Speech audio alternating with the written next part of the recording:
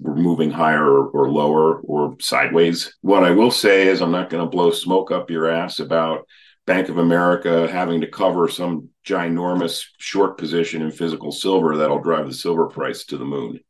That I'm pretty sure isn't the case. But I think, or what I like to do, and what I've tried to do for the last 22 years that I've been involved in this sector, is kind of look at the fundamental factors that drive the precious metals prices and layer onto that the technical factors that I'm watching that may give me some indication, as to whether or not this rally is going to continue.